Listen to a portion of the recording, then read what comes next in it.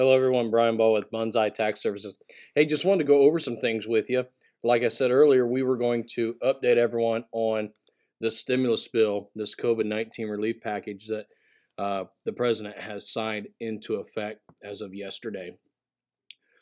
So he signed it yesterday, signed it a day early, and now they're saying that this money could start hitting bank accounts as early as this weekend.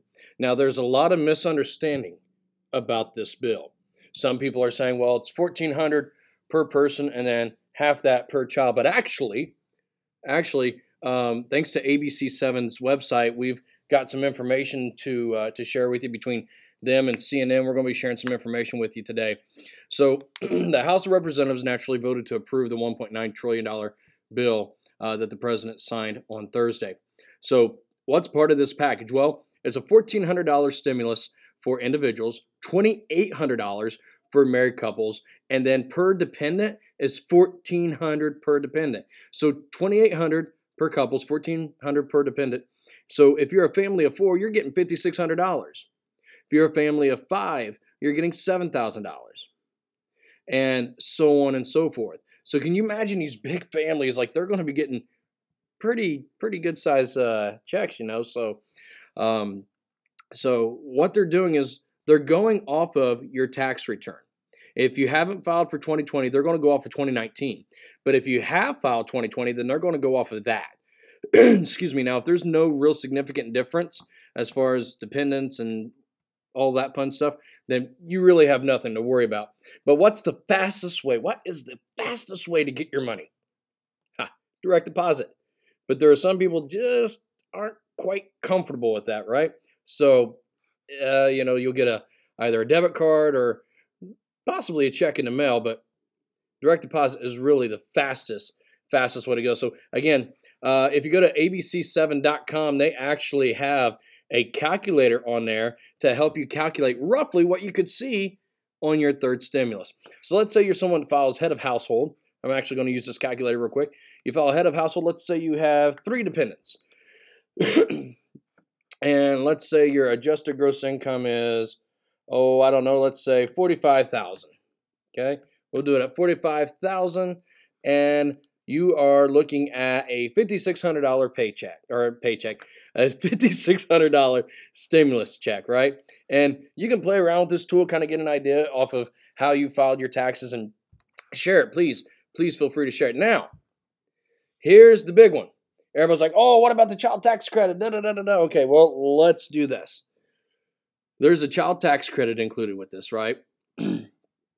So for some households, I'm reading this directly from ABC7, some households, the credit may reduce their federal income tax bill, but other families could opt out, but other families could opt to receive direct monthly payments of up to $300 per child. So if you have 5 kids, yeah, you're looking at a lot of money. I got 3 kids, and that's $900. I don't really need that help. I don't want it. But if you do need it, we understand. It's understandable. That's But now, under the current law, most taxpayers could claim up to $2,000 per child. The bill would change this significantly. The tax break to $3,000 for every child ages 6 to 17 and $3,600 for every child under 6. So, here's what it says. For example, in 2021, a family with 2 parents earning less than $150,000 and 3 children under the age of 6 could receive $10,800 on top of $1,400 in stimulus payments for each eligible adult and child, totaling $17,800. So, excuse me. There you go. And again, I encourage you to read these articles. We're not going to read them everything verbatim because it would be a really, really lengthy podcast. I mean, we're already going on 5 minutes here. But there's some more to it. So what's this mean?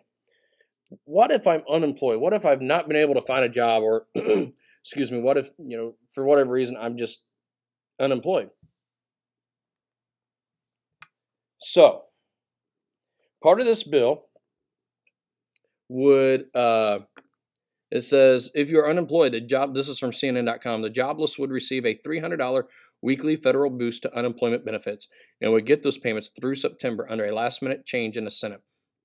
The deal also calls for extending 2 key pandemic jobless benefit programs for the same period and making the first $10,200 of unemployment payments tax-free.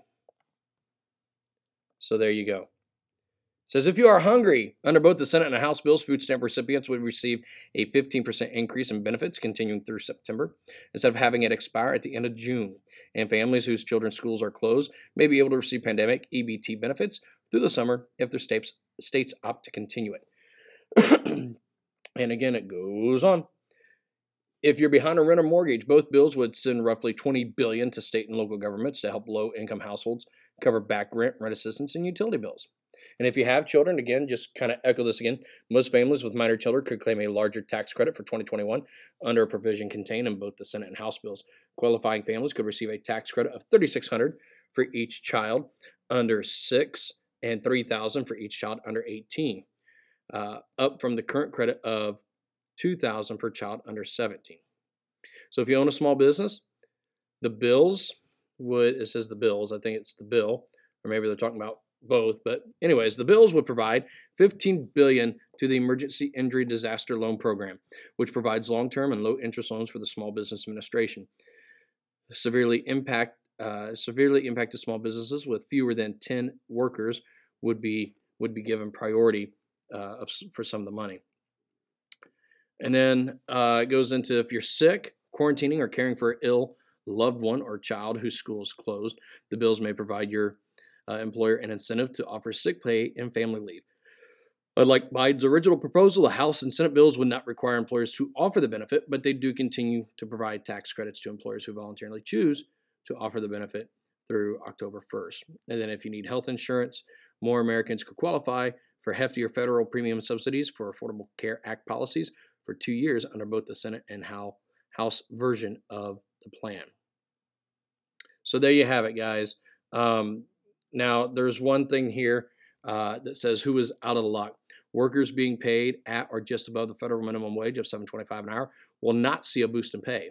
The Senate parliamentarian, sorry, my tongue's getting a little tied here, ruled in late February that increasing the hourly threshold to $15 an hour does not meet a strict set of guidelines needed to move forward in the reconciliation process, which will allow Senate Democrats to pass the relief bill with a simple majority and no Republican votes. So there it is, ladies and gentlemen. That's it in a nutshell.